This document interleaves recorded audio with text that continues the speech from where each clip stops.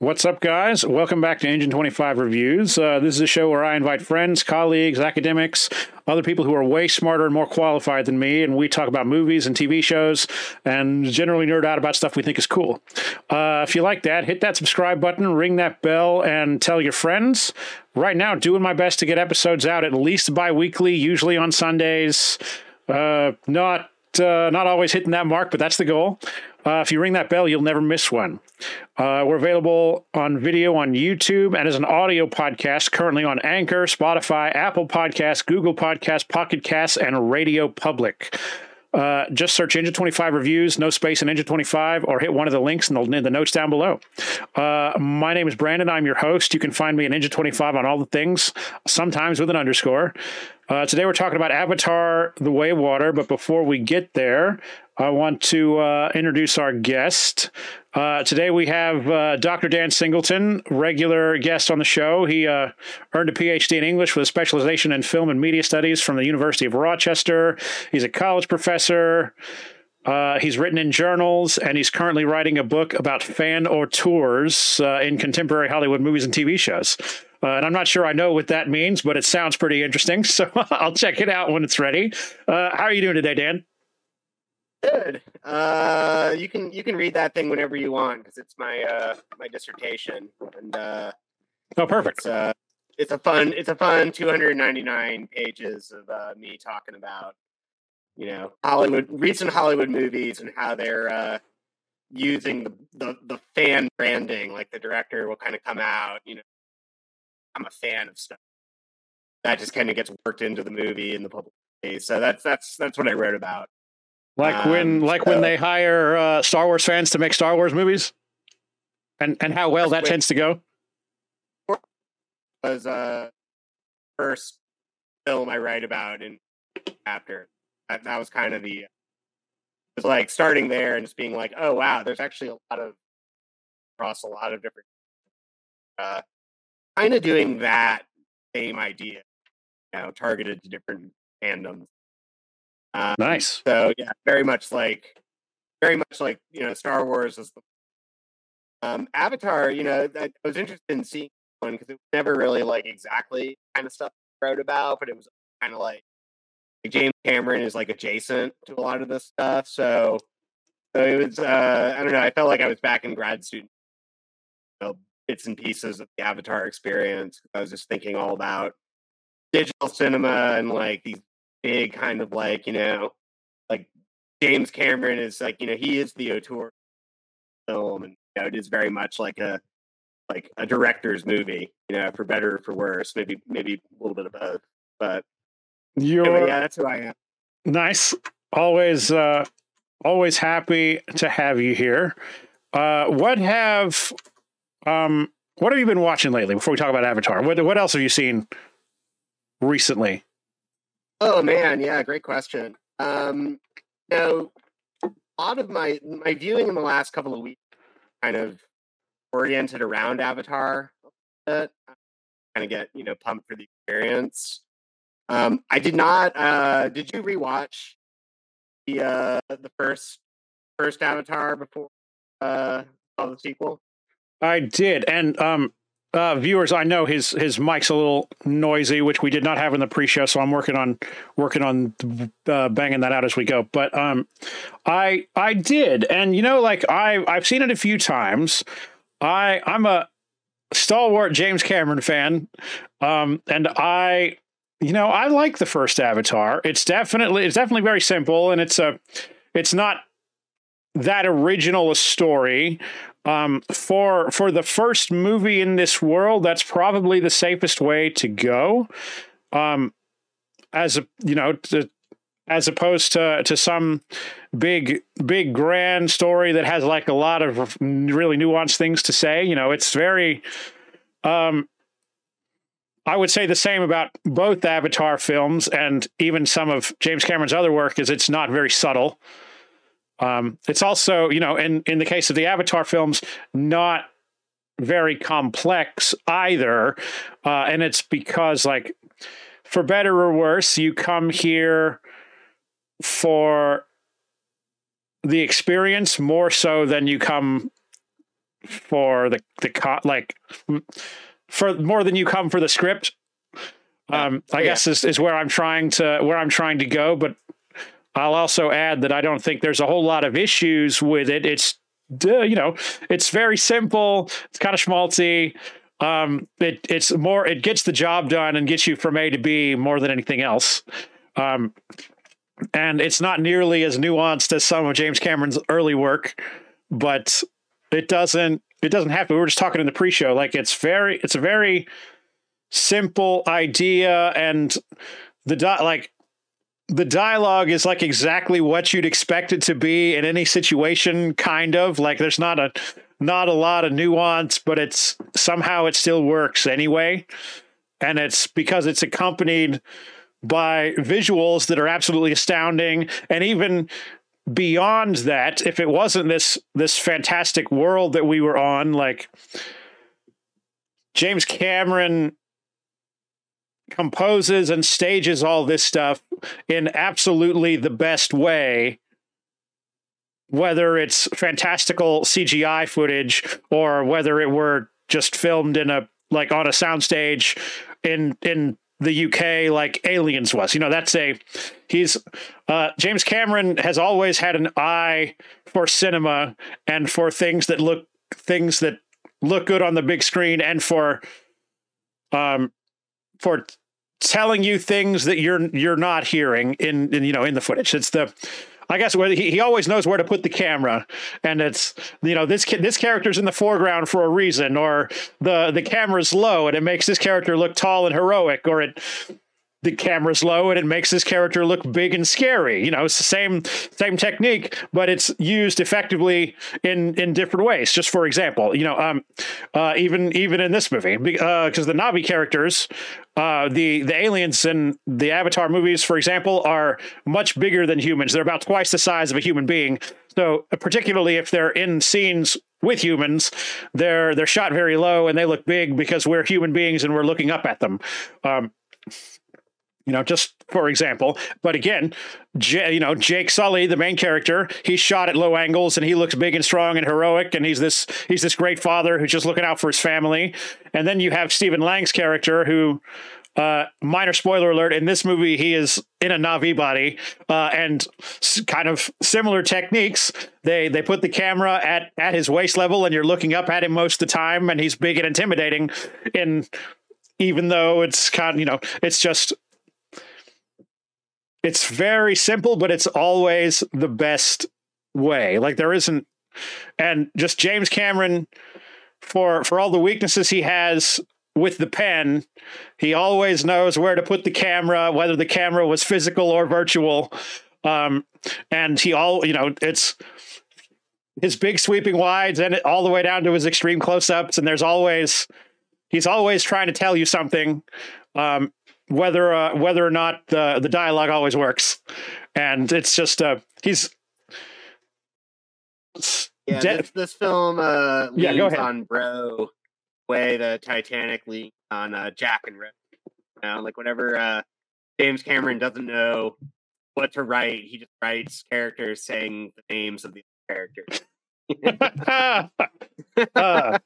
Unfortunately, I'm not going to say you're wrong.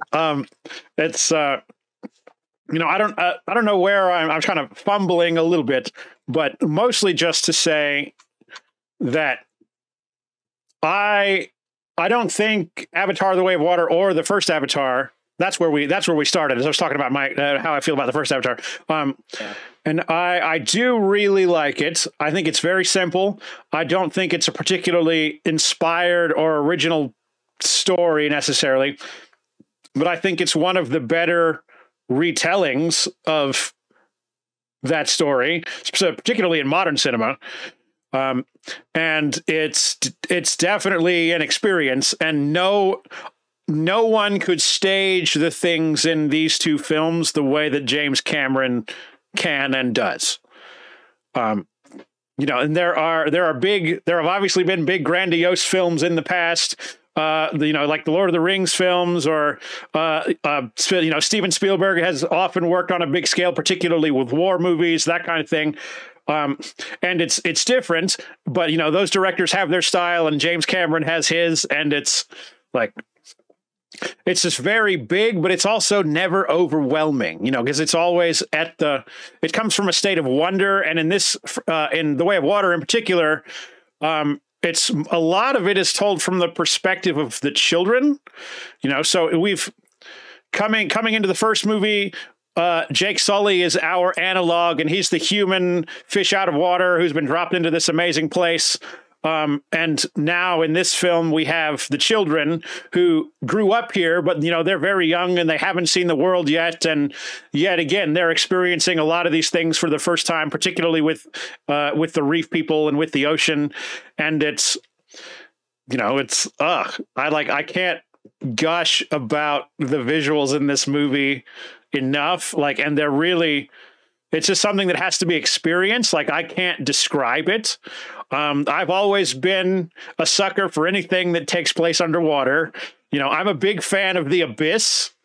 Every time James Cameron makes a movie, it's like for the ages. And it's, maybe that's the big, that's the big reason I enjoy Titanic so much, even now. And I'm a big fan of The Abyss, which is a film that takes place, about 80% of it takes place underwater. It's a late 80s movie. And then there's Aliens and Terminator 2. And Terminator 2, it's probably the best sequel ever made. Yeah. Totally. Amazing. That might be his best film. Terminator 2 is his masterpiece. No doubt. But that one holds up the best, and it's got the best blend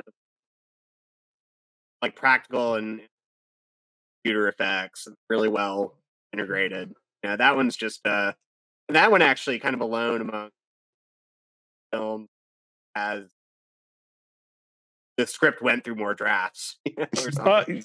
You're probably right. And he's there are other writers credited with The Way of Water. I think it was Rick Jaffa and Amanda Silver. Yeah. So there's a big handful of story by writers, and then screenplay, James Cameron, Rick Jaffa, Amanda Silver. And Rick Jaffa and Amanda Silver are probably better at writing dialogue than James Cameron.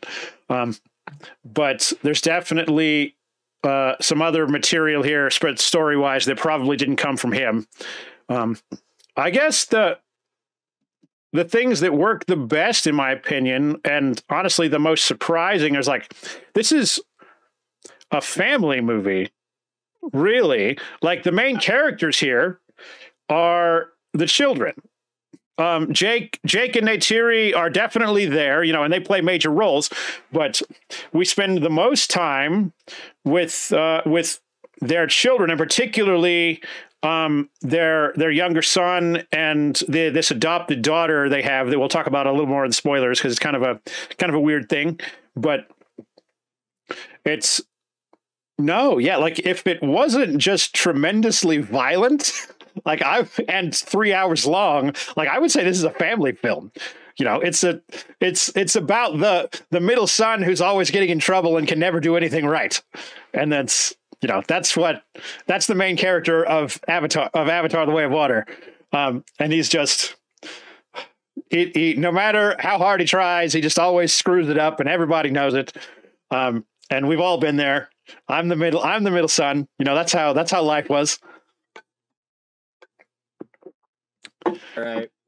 But no, I'm just I pretty much agree with everything that's so far. And maybe one thing that I've had this conversation, or a conversation, with people for the last 12 years. I really liked the first Avatar. I saw it, I think I do too. See it opening. I didn't see it opening weekend. It was next week. I saw it right when it opened. And then I haven't seen it again. The closest I came was I watched playing a little bit on ABC the other night, and I turned it on. I probably watched like 50, you know, like 15 minutes. It was near the end. Like things were blowing up, happening. Excellent. And you know what? It like, that's obviously not the ideal way to watch any bit of that movie, but it was, striking. Even just like pulling that one little chunk kind of in isolation, just seeing that as kind of like the thing that sort of, that was the full extent of my refresher. Right. And I kind of, I just immediately kind of flash back to the take I had on Avatar in 2009 and kind of the take I have about this film. Like, if you're getting too hung up on his dialogue not being great and being like cobbled together from lots of other things that he's found, I mean, I just don't think that's the point, I agree with you, and it's it's not the point or the intention. It's despite it being so simple, like it still works. But I think like maybe the goal is that it doesn't like distract. Does that make sense? Yeah, I mean, it's he's trying to kind of do like an archetypal kind of thing, and this has been his MO for forever. I mean, one of the other films I rewatched to pregame was Alien. I hadn't seen. I don't know. So I basically was watching it at the time, and it's the same thing kind of there. I mean, I watch Aliens like once a year. Like I love that and the Terminator films so much. At least the early Terminator films. No, I mean those are definitely, if you're ranking the James Cameron, they get top 3 slots basically. Right. Even there, it's kind of like, I mean, he's using archetypes. The dialogue is often, it's not like quite so exposition heavy as like Christopher Nolan's dialogue, for example, where he just kind of like will just like, seemingly the characters info dump constantly. Exactly. I mean, and to be fair, like the first 20 minutes of both Avatar movies is a lot of, hey, this is where we are. This is what's happened up until now. But then they kind of move on from that very quickly. Like it's a lot of information up front. But like, I don't know. You mentioned Christopher Nolan. I could not get through. Well, I take it back. Like I've watched Tenet, but like there's so much expository dialogue. And it's just super pretentious, and it's just like it's a lot of words all the time. Yeah, well, he'll try, and he'll that he knows it because he's like he tries to mask it with having the actor like read the lines really fast and with a lot of intensity, often while they're walking somewhere, and then he'll have Hans Zimmer just like so it's like like he's really trying hard to like make this attic. And Cameron has that problem too a little bit. They're very much kind of like they're similar filmmakers in any way. That's one of them. But like when it works, I mean, it's in Aliens. That's a great example of like he movie to kind of like a series of set pieces, and with that in mind, I mean, that's kind of all you really need. Going back to what you were kind of saying earlier about, plot kind of getting you from A to B. I mean, he's very much kind of like in the movie around really kind of huge set piece sort of moments. Or just kind of building it around like, hey, here's this world. We're going to live in this world for 3 hours. And that's what he's thinking about when he's down and writing these stories. I mean, another film I watched. I'm going to keep answering that question. Hold on, Dan. Yeah, I rewatched the Brian. Okay. Okay, cool. Yeah, I'm sorry, Dan. Go ahead. Didn't mean to interrupt you.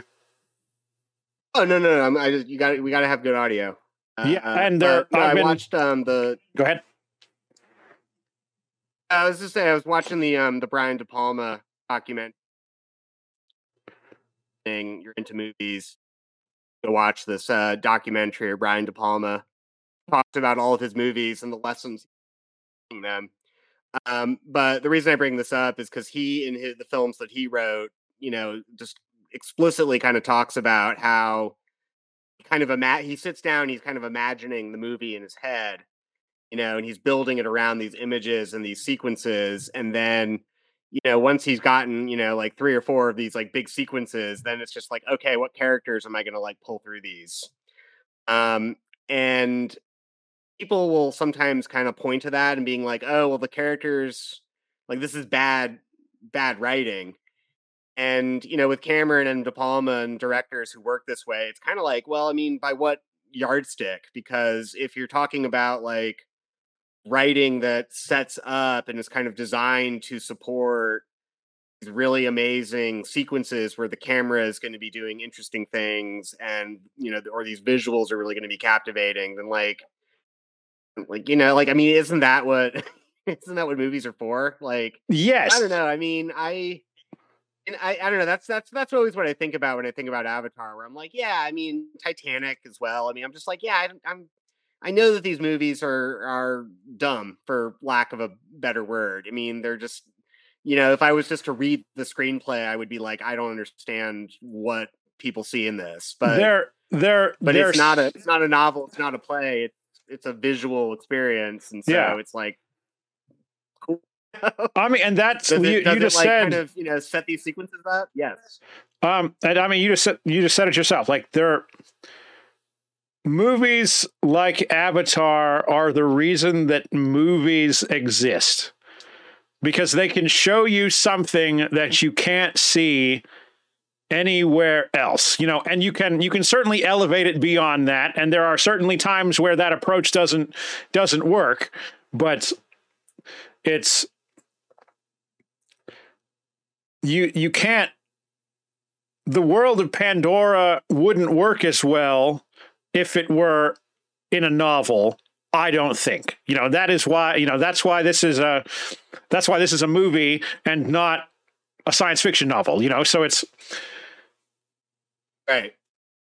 the Yeah, like if you wrote it out, I mean, go, nothing is really original enough for it to really kind of work. Just reduced to the ideas. Like, all of the exactly. things in here are kind of you've seen other versions of virtually everything in this. If you're just kind of thinking about it from like, okay, yeah, an underwater society, the forest aliens. I mean, all this stuff is like not really that, which is why people like to knock the first Avatar, and probably will knock this one too. It's like, yeah, I mean, it's not, but like, you, you know, neither Star Wars isn't very original either, and people love that movie, So it's like, who cares, The execution is original. That's the thing. Is as you're saying, it's like you really there is not another medium or even another film in this medium that is showing you things quite like you're going to see them in this film. And seeing it in a theater with the 3D glasses, I mean, that's kind of a, I don't know, it felt like it was a different of film going experience than you often get from like watching even like a Hollywood kind of movie. It was Oh very yeah. like it's not slow cinema by any means, but in some ways it kind of reminded me the experience of watching, I don't know, I watched the Bellatar film Satan Tango right when I was leaving Rochester. It's like the 7.5 hour like art film, black and white, like long shots of like people just kind of walking down these desolate country roads, presumably thinking about their lives. And yeah, there's not really a story there either. It's very much a film about putting you in this place and time for, the duration of the film. And there's a lot of ways that Avatar is kind of doing that too, especially in the middle. Like the middle section is really kind of where like narrative almost falls away for a little while and you're just kind of, asked to sort of float in the water with these people. You know, You're they just kind of exist in the same space as them. You know, you're absolutely right, and I think that is a good point to move on to spoilers. I'll say that, we both liked the movie. I definitely don't think it's perfect, but I also, I don't know of there's no other director that could pull this off, and let's like the first movie, technology was invented to make this possible. James Cameron has been filming underwater for decades in ways that other directors won't even attempt. Now he's done underwater motion capture, and 40% of this movie or something is digital performance capture underwater. And it's incredible. That's one of the things. You get the sense. This is where I'm going to get kind of like sentimental, and I'm going to, probably use some cliches, but I don't know. Like, James Cameron is very much he's a Hollywood guy. He's working in the blockbuster tradition. He always has. Dude cannot imagine making a movie for anything less than $1 billion, it seems. It's there's a lot of ways where James Cameron is just the face of the machine, just this big profitable blockbuster, maker. But I don't know. It's there's some, maybe just as he has kind of gotten so successful in that mode that he can kind of do whatever he wants to a degree. I don't know. Maybe this is the romantic film nerd in me, but compared to some of the other blockbuster kind of action films on this scope and budget level that you and I have seen over the last 10 years, they're not usually as quirky, there's you really are spending a lot of time with James Cameron's obsessions, and you can totally tell if you didn't know already that, yeah, this is a guy who really likes shipwrecks and sinking ships and underwater stuff, and he likes it, he's made a number of documentaries that are largely about undersea exploration. There are huge swaths of James Cameron's career where he's not releasing movies, and it's not because he's not busy. Abyss, bro. Yeah, Goes to the Abyss, and we just watched Abyss, IMAX. Amazing. At work, his best film. We're changing the ceiling lights in my auditorium, and it's awful. And we have movies playing on the big screen. And the other day we watched Deep Sea Challenge, the recent documentary he did since the first Avatar film, where he goes to the bottom of the Mariana Trench. This is he's crazy. No, yeah. Cool. I definitely recommend. I don't know. Go ahead. No, I was going to say, you kind of want that. You want, I don't know. Another film I watched recently, while, kind of riding the Avatar train was A Space Odyssey. Nice. Which, maybe the greatest movie ever made. I'll throw that out there for people to, react to. But, there's some Kubrick qualities in James Cameron where he's Kubrick did the same thing. He had people make cameras so that he could film, scenes by candlelight, and it's literally kind of, seeing the artistic process kind of, of technology improving and vice versa. And I don't know. I don't think Cameron, two people are as good as Kubrick, so I'm not going to set them into comparison with each other. But I like how Cameron has kind of kept alive this old Hollywood tradition of once you've achieved all of your money and your success, and people are just going to give you things because you're as he said, king of the world. You can kind of go a little weird and quirky and crazy, and you can put in a bunch of stuff that probably you could argue doesn't need to be there, you could cut it, or it's kind of silly, you could rewrite it, but you know what, he's at that point. And so it's, I don't know, like, even though it's like the most expensive movie ever made, it's a huge blockbuster, it very much kind of feels like a quirky sort of passion project that, that he's been working on for a while. It absolutely is. I like that because I just don't see it anymore very much. If especially in that genre. So, the director comes back around to make his passion project, and it is not something like Avatar, and not to say that other directors haven't done something similar, like Steven Spielberg has been talking about making a musical or remaking West Side Story for decades, and then he finally did it. And you know what? It's pretty good, but it's made under a reasonable budget. He didn't invent any technology in order to achieve it, and I'm not trying to disrespect it at all because it's a fantastic film. But that's even other similar directors who Spielberg wants to make 12 more movies before he dies. James Cameron, James Cameron hasn't made 12 movies and might not get there before he retires. But yeah, I mean, no, he's beating, if we're going to compare him to Kubrick, he has exceeded Stanley's old record of like 12 years between movies. He's like making that his small like thing. It's like, it was 12 years between Titanic and Avatar, and it's been 13 years since. To do it, I guess. Yeah. Okay, so I'm gonna go ahead and hit the spoiler thing. There's definitely some specifics I'd like to touch on while I've got you here, but it's, we've been talking about how, like, ultimately this is a very, Dan, are you still with me? You're frozen. Stand by, guys. I like the it's a cliche to say it, but I like the personal touch, I guess, is my point.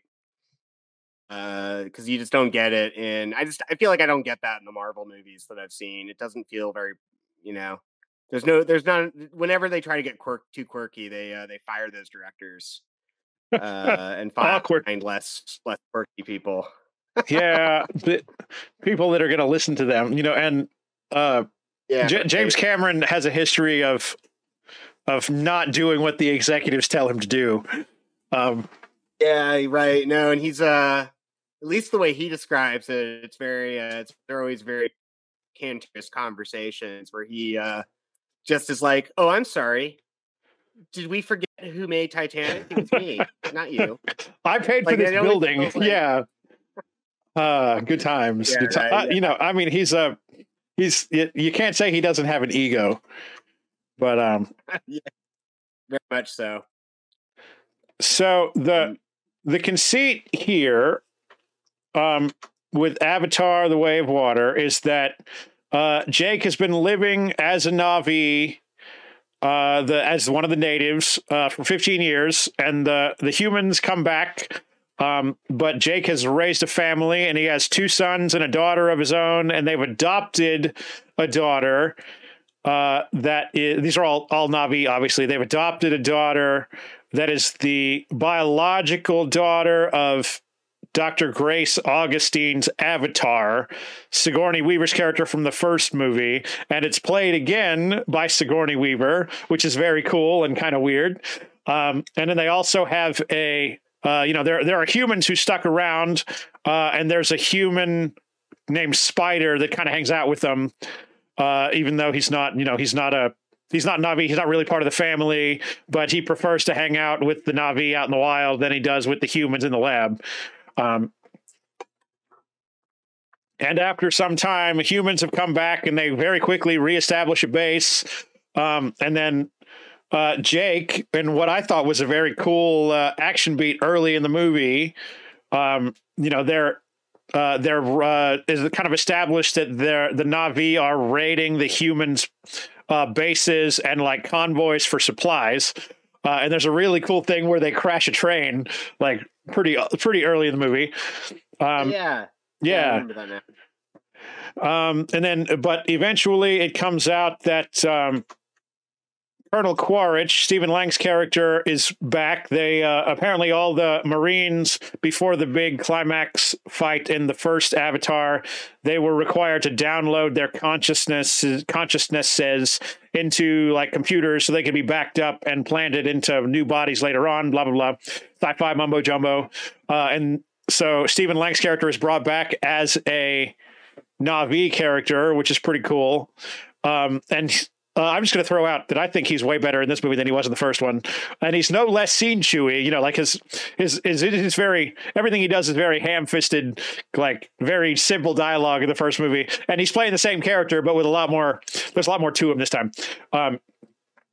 Anywho, so well, James Cameron loves his villains are always like twirling their mustaches. Yeah. You know, in the first movie, he had like the big scar. Like, well, this guy is like, I mean, Jimmy Boy outdid himself this time because few of like it used to be that like Billy Zane in Titanic was like the high watermark for like ridiculous, you know, cartoon villains. Paul Reiser, dude. But now this guy. Yeah. He's pretty slimy too. He's absolutely the guy from Aliens is absolutely a mustache twirler. But the new champion is Stephen Lang in this film. Like, the first scene there, he's like, "Yep, you're not me, but you have my memories. And my memories really hate this guy. Yeah. So why don't you go kill him?" And that's all the motivation. And that's all we need. No, yeah. And so it comes out that he's all the motivation. That he's back, and he kind of has this vendetta against Jake and Neytiri, obviously, because they ultimately, you know, they caused this uprising that led to the downfall of the other human colony, and they killed him. So he finds out, oh shit, I'm dead, and I'm going to come find this guy. And that's like the first hour or so of the movie.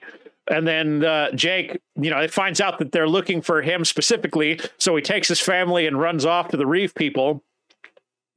You know, and that's this movie, like, is very clearly like old school 3-act, big, you know, blockbuster kind of structure. That's the first chunk is the humans get back and they find out that the humans are looking for them. You know, that takes about an hour. There's a couple of action beats in there. And then they move on to meet the Reef people. And here's this like long center section of the movie you were talking about before, where like it's more just about learning how to exist with the Reef people again, or like, and just experiencing the new wildlife and seeing what life is like for the aquatic Na'vi. And it's actually like, it's interesting. It's a different kind of race almost. They, you know, instead they have like flippers on their arms and they have thicker tails. You know, they're more adapted to living in water than the forest people. And, you know, and the middle son, Loak, you know, he creates this bond with a whale. And that's, but like, kind of like you were saying, it's about an hour of the movie and the plot really just kind of falls away. You know, there's definitely some stuff like it's high school drama. The new kid's getting bullied by the jocks, and you know, he meets the cute girl who sticks up for him, and you know, that kind of stuff. But the real momentum of the movie kind of slows, so you can take a very long breath, to be fair, and like absorb all these amazing visuals and these amazing sea creatures. And then the last third of the movie, the latter 70 minutes, is like just a nonstop like action scene on a scale that like we haven't really seen since the Lord of the Rings, except it's like, okay, imagine the flying battle in the first Avatar, except now everything's on the water. And it's, you know, that's I just told you the whole movie in like 4 minutes. You know, it's very simple, but it's got it where it counts. If you ask me, and you're not coming to this movie for like all the nuanced storytelling. You're coming for the amazing visuals and to see the cool sea creatures and to see all the humans get murdered violently by blue people and sea monsters. That's why you're here. And you get that in spades for 3 hours and 12 minutes. Yeah, I mean, that's exactly it. I mean, it's a movie in the grand tradition of like big, crazy, ridiculous, like let's just like spend all the money, like build the biggest sets, just really, but they don't really build kind any of sets. big. The sets are all virtual. Actually, you know what? It seemed like, and I could be wrong, but it really seemed like the boats that the human characters are using were filmed practically on actual water, and then like they would superimpose Stephen Lang's character digitally, like traditional digital effects, as opposed to everything's animated. It seemed like that was the case to me, and maybe it just looks so good that that's not true, and the boats are all CGI also. But like it really seemed to me that the dinghies and stuff, maybe not the big ship, but like the little motorboats that the humans were riding around on were built physically and filmed practically, I think. And that, I don't know that for sure, but that's just my guess based on the visual of it. Yeah, well, I mean, you're probably right. I mean, yeah, it's like one recurring thought that I had while watching the movie was like, just basically like, at what point can we just like, at what point do we just go ahead and say like this is an animated film? I mean, and that like, there's probably there's much less live action photography in this movie than there was in the first. Right. Almost like the exception when you see a live action element.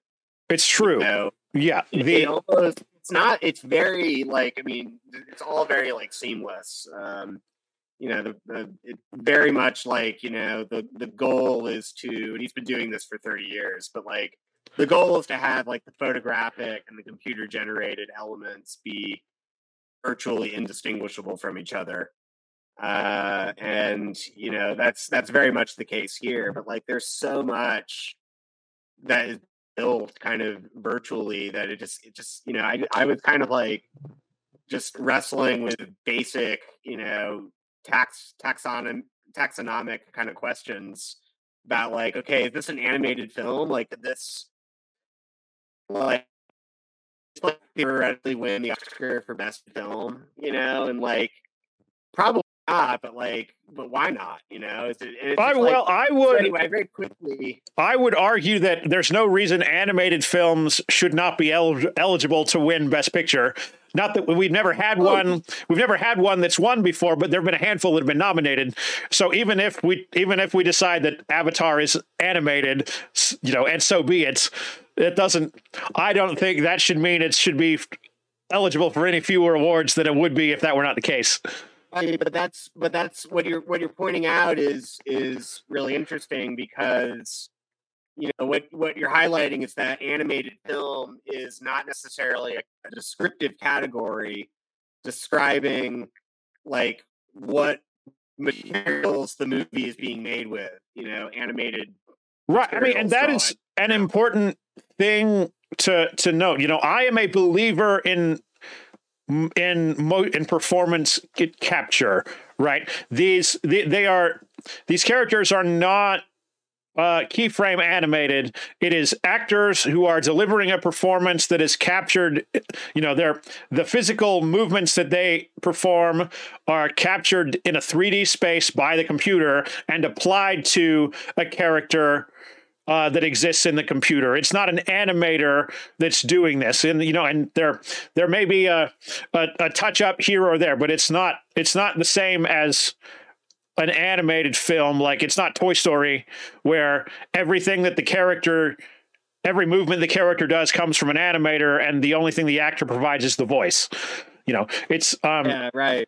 And I'm a believer in the process, and it's more akin, in my opinion, and I think I've heard James Cameron say something similar. Like it's not eliminating working with actors. He's working with actors, but it's eliminating like the time in the makeup chair. It's more akin to putting makeup or like a fantastical prosthetic on an actor than it is to add like traditional animation.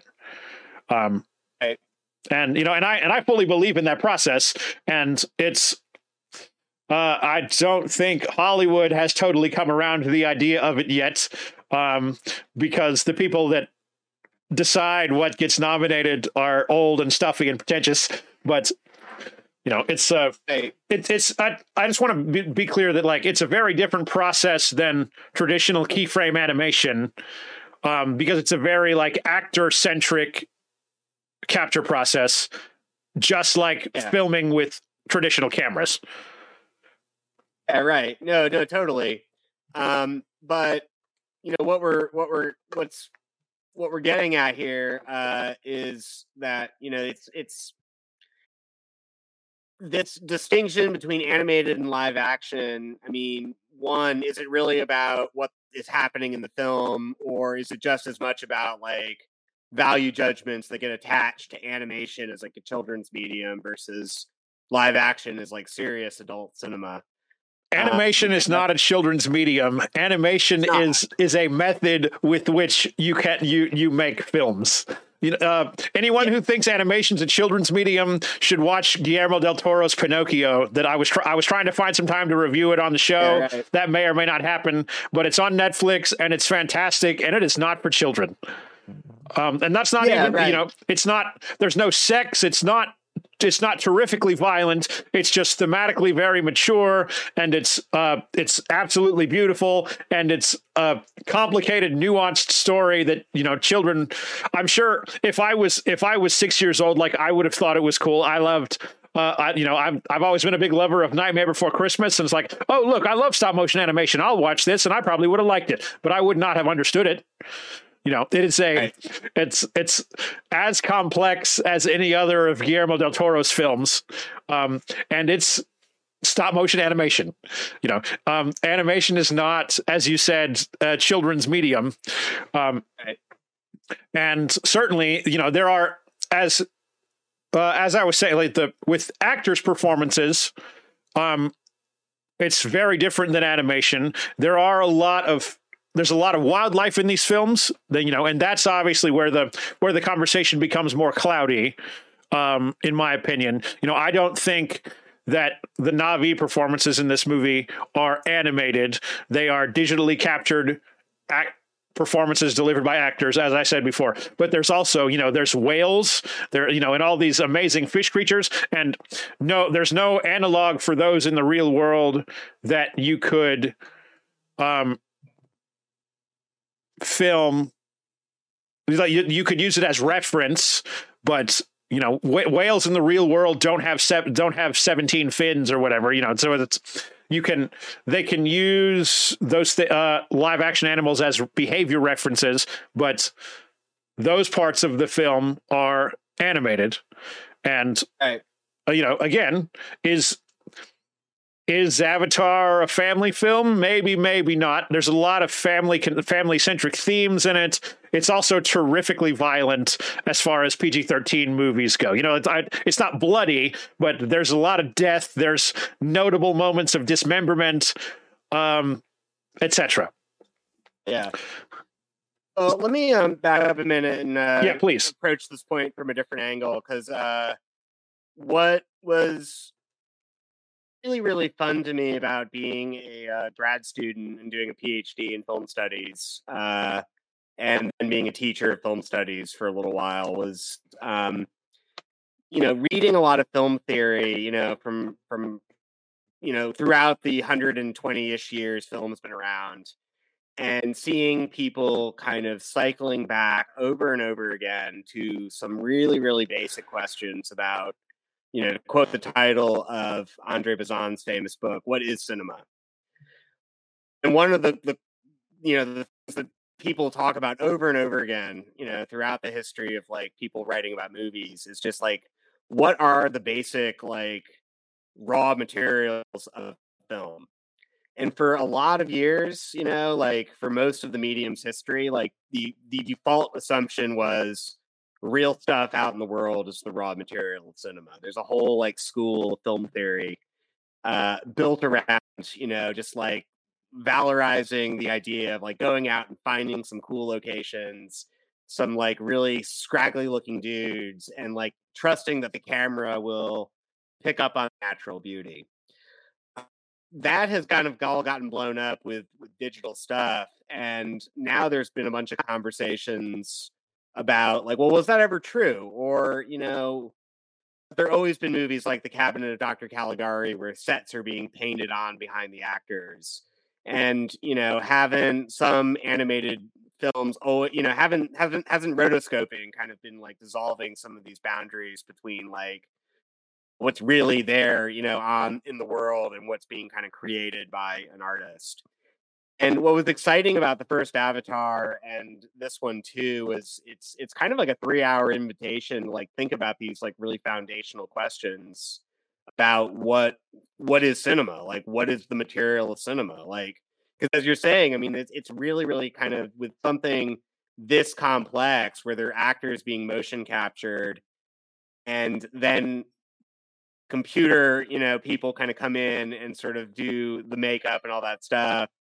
Then like there's also a whole other crew of people who are building like these completely fantastic worlds in computers, and maybe they're using like real whales as references, or maybe they're having to kind of just then all this stuff themselves, because it doesn't exist in the real world.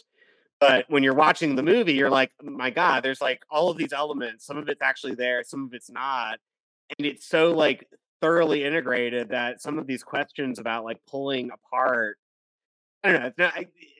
Now I'm kind of trailing off here, but like that's not something I get from a lot of films of this like level. Like there's a lot of movies that use CGI and use it very extensively and use it very well, but maybe because a lot of movie people just aren't as crazy and as obsessive as James Cameron, like to back to what we were saying earlier, like there's just like a level of obsession and thoroughness here that just like it's all just so much farther beyond other things that you've seen. So it was hard for me not to kind of just really hard theory thoughts about like, is this still film? Like, is this still film as it was traditionally imagined, 100 years ago? Like, well, yeah, kind of, in some way, like that's an exciting, thing to do during a movie, I don't know how we got on that. I've lost my own point, but that's just a lot of theory thoughts kind of, can happen in a screening of this movie. Well, it's a film. I can answer that for you. This is a film. Yeah, but what is a film? Like, yeah, what is a film?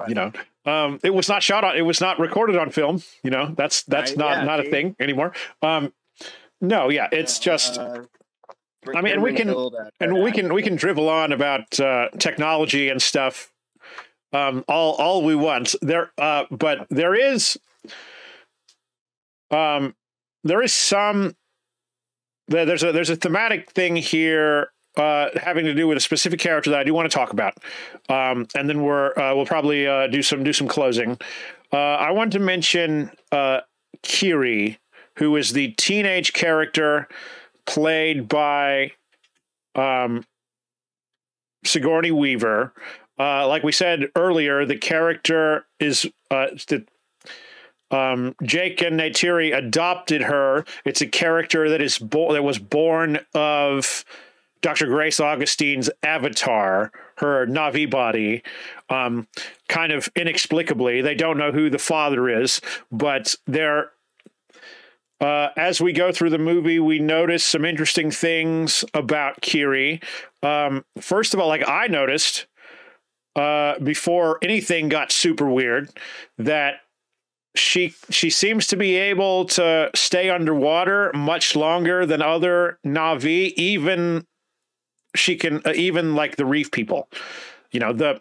Most of our characters, our main cast, Jake's family, grew up in the forest, and they know they have to hold their breath underwater, but they're not, they haven't grown up underwater. They're not used to staying under there for a long period of time. And of course, there's a big exciting thriller beat midway through the movie that has to do with, oh God, this thing's coming after me, but I can't hold my breath any longer. But even the reef people, they have a limit to how long they can stay underwater, and they have methods to get past that or whatever. But Kiri, she just seems to hang out like for unspecific, very long lengths of time. And then later on, she, the fauna on Pandora, they have this this thing that comes out of the back of their head, and the Na'vi can connect to other wildlife and stuff. And she does that too, but she seems to have some sort of control over wildlife that other Na'vi do not. But we find out she's also epileptic. She's prone to having epileptic seizures and passing out, and she has a really bad episode underwater, and she almost doesn't make it through. But then at the end of the movie, she kind of comes through and saves the day, and it's like a weird. I guess what I'm talking about is like, is there some analogy here, or am I thinking about it too much? Like, it's obviously something spiritual, but like I wouldn't think that James Cameron would make a statement about like a Christ type figure, but I would say that in the characters in the movie don't know who her father is. And it's kind of implied it might be the child of Awa, and Awa is that's what the Na'vi call their god, their deity. Basically, it's the spirit of nature, and it's the thing, the energy force that connects all things in nature.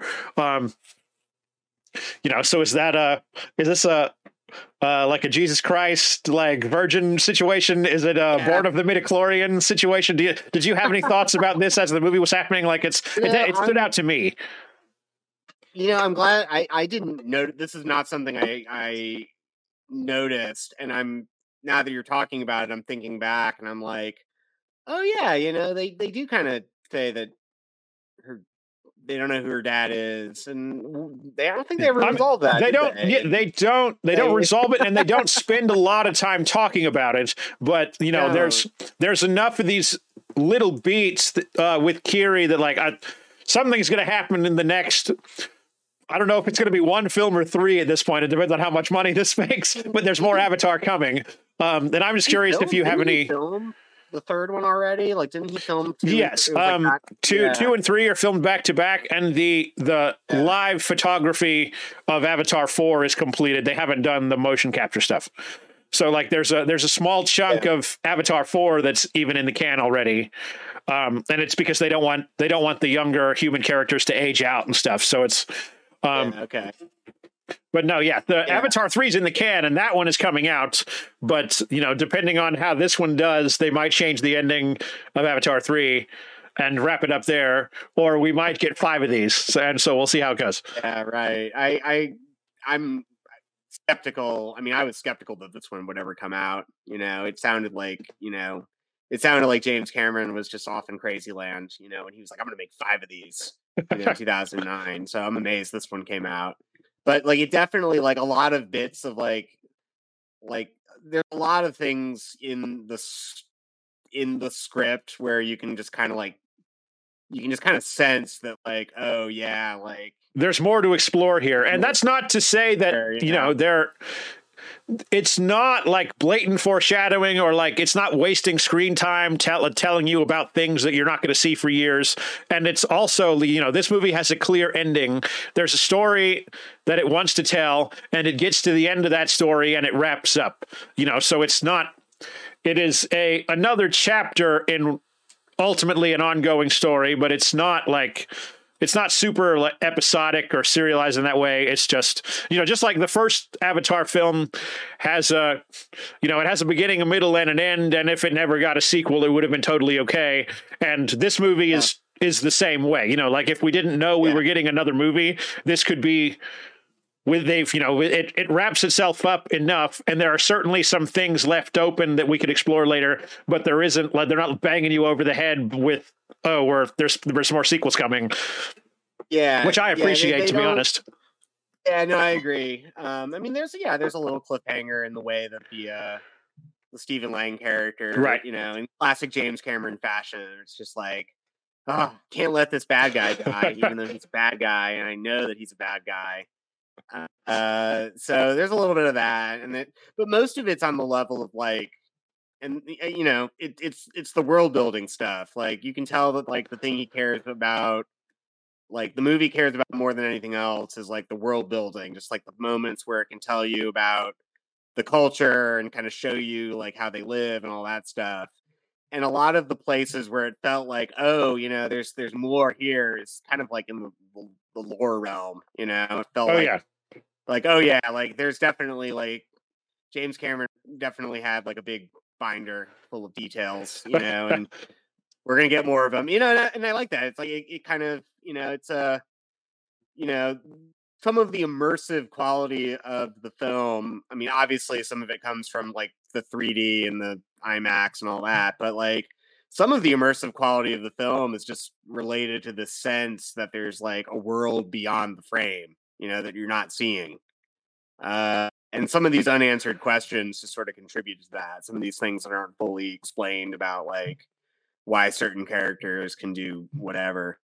Um, but yeah, I don't know. I have about the you know, but yeah, like that the stuff with Kiri seems like it could be set up some more like, you know, ways to work in, you know, the weird spiritual religious, you know, some mystical stuff, you know, into this world. Save the You know, it trees, seems save like the whales.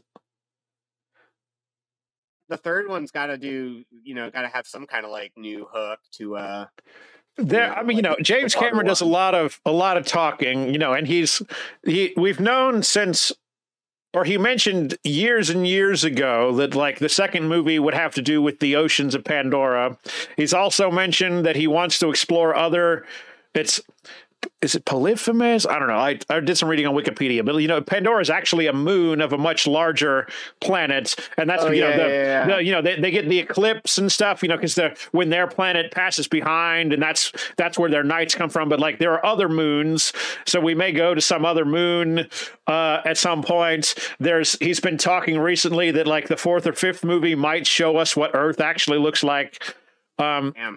You know, and so, you know, but James Cameron talks a lot, and at this point, we don't know if we're ever going to see any of those other movies. So it's, I you hope know, we do. I hope we get to. me too. You know, you're absolutely right. You know, like there is so much here that we're like probably even if we get 5 movies, like there's so much written that we're never going to see. And it's like you put it really eloquently in like the world beyond the frame, you know, like there's so much richness to this like world and this wildlife that they've created, and it's just like it makes it seem like it's a place we could really go. Oh yeah, Like if totally. in a way that other movies try and fail, you know, and it's or like try so hard to reach and just never get to that immersive quality that these Avatar movies have achieved, and that's probably the thing that will make them continue, because you can't, I don't know, like 3D home viewing has kind of like gone by the wayside. We still periodically get movies in 3D. Very few of them are captured in 3D the way Avatar is. So, you know, I think that's relevant, but and I saw an IMAX 2D showing. So it was big, but it wasn't 3D or high frame rate. Was it variable? It might have been variable frame rate, and that, you know, his weird camera tools that we should probably make more use of, and nobody does after the Hobbit movies were received so weirdly. But Yeah, the Hobbit movies. I like one of those Hobbit movies, and The first one.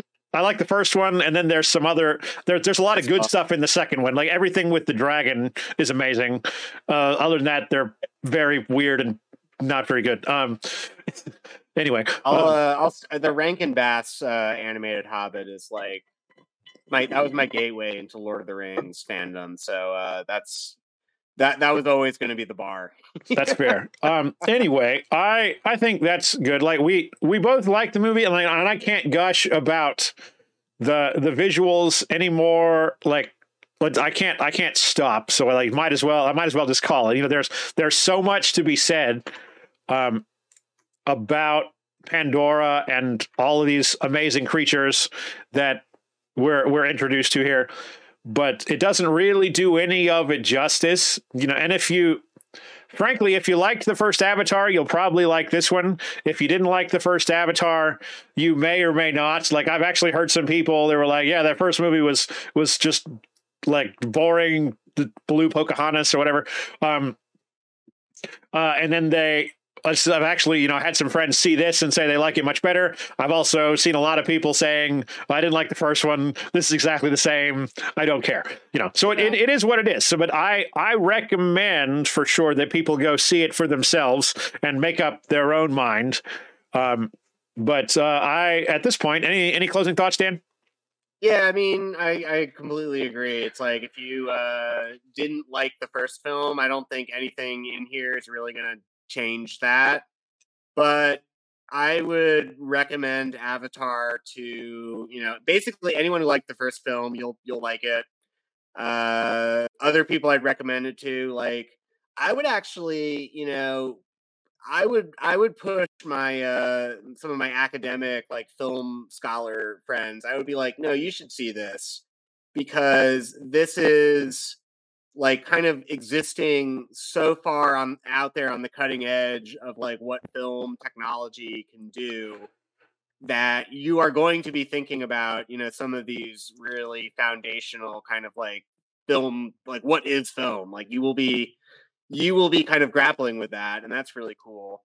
The other people I'd recommend it to is just like, if you want to see something that's, really stupid ambitious, and, really is just kind of maybe like kind of full of itself in believing that it alone can show you something you haven't seen before. I mean, if you're at all kind of drawn to like these big extravagant, like, like these big extravagant, like, crazy visionary kinds of like experiments that, occasionally like will get popped out of the Hollywood machine every now and then, like, it's much in that tradition, and you'll have a good time on that level. So yeah, great stuff. I really enjoyed it. If I get another chance, I might go back and see it again, because it's like, this is like, again, what is cinema? Like, well, it's partly the cinematic experience, and so there's so much coming out right now that I want to see. I had a chance to see The Whale yesterday. I really like that. There's some more stuff coming out after Christmas, but yeah, like, I definitely want to try to find a time to check this out in theaters once more. And I'll definitely, I'll be first in line at Target when it hits Blu-ray. But also, why is there? They did a 4K remaster of the first Avatar. With it's just high resolution and HDR and the whole works, and you can't stream it anywhere. It's not available on disc. What gives? Like, and it's probably going to be in a very expensive 2-pack in the spring. But yeah, probably. But anyway, we've got the angles all worked out that way, Absolutely. And as always, thanks for watching, everybody. If you want to hear more, don't forget to like and subscribe. My name is Brandon. I'm Engine25 on all the things, sometimes with an underscore. You can find us on YouTube and podcast services by searching Engine25 Reviews, no space in Engine25. We'll be back soon with a new review. And until then, go watch a movie.